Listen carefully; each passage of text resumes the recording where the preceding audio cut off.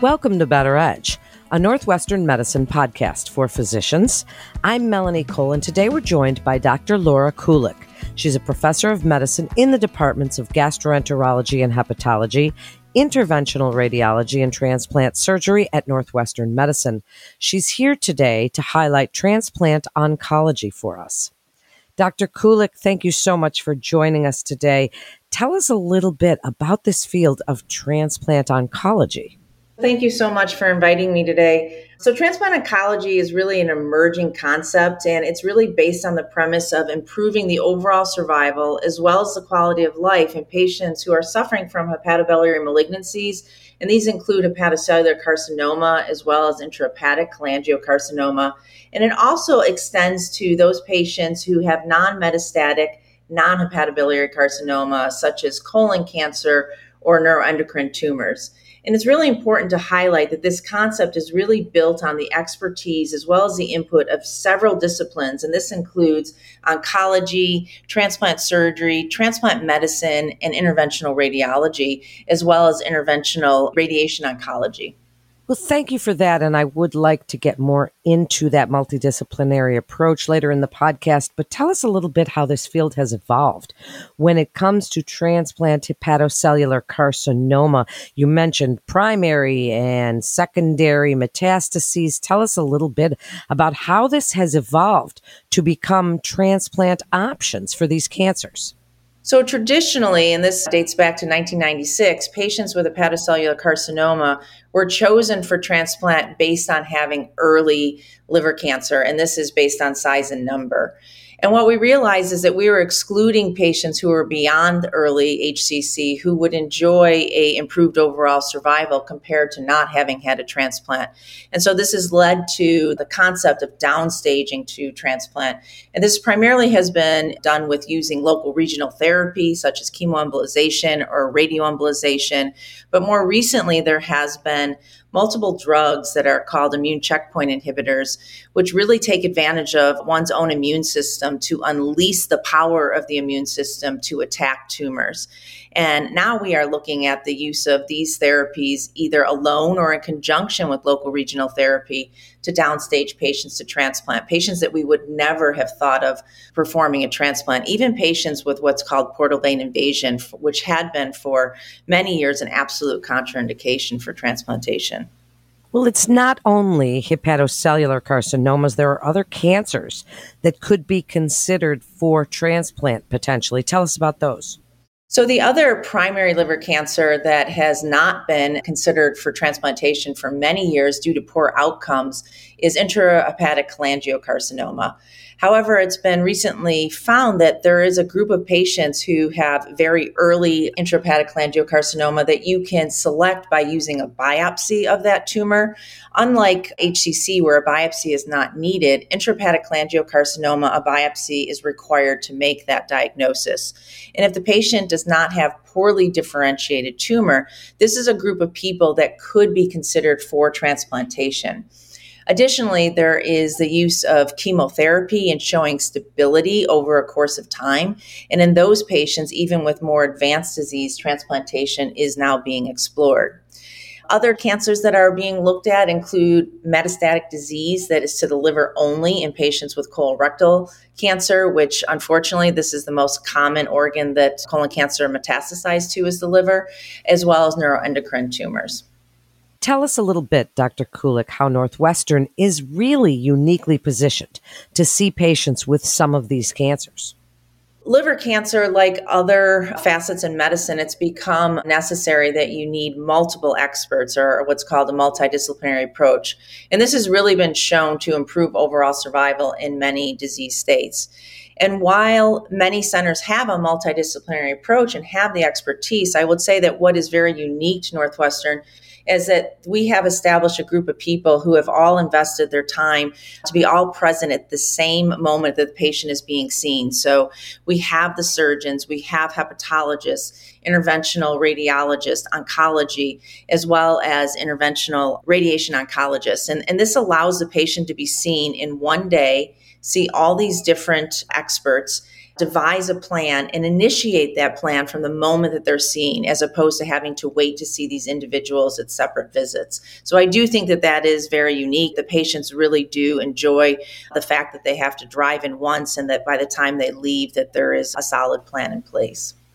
Tell us a little bit about some insights into the advancements when you're talking about transplant as this new way to deal and treat these cancers. What about organ allocation, Dr. Kulik? Because that's a problem when you think of all transplants. Sure, and that's an excellent point. So you have to operate under the rules of the governing bodies that organize transplant, and not everybody with these types of cancers will be granted what's called a MELD exception, meaning that they're given extra points or priority that allows them access to get a deceased donor. Now, if someone has a living donor, that is under the actual organization of the institution to make the decision if they feel that this will be a successful transplant and lead to an improved overall survival, opposed to not doing a transplant. The biggest, I would say, things that we have seen that have really catapulted the field forward has been these new systemic options known as immune checkpoint inhibitors, as well as the ability to detect tumors where we can do liquid biopsies, and as opposed to just looking at the response in the imaging, they are now using circulating free DNA to tell if the tumor is present. And we are using this with all the cancers that we are transplanting, primarily colon cancer as well as HCC when it's in a more advanced state. You mentioned earlier about the neoadjuvant or adjuvant therapies that have evolved in the context of liver transplantation for HCC. Dr. Kulik, speak a little bit more about those and some of the outcomes that you've seen as these are combined therapies.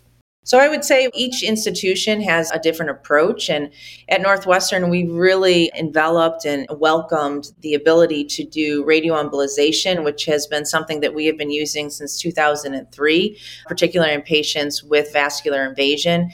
And for many years now, we have been marrying this concept with systemic therapy. So our patients will get radioembolization, and then within 2 to 4 weeks, we will initiate systemic therapy, with the thought process being that we really want to give patients the absolute benefit of every opportunity to see an improvement in their tumor so that we could potentially get them to the road of transplantation.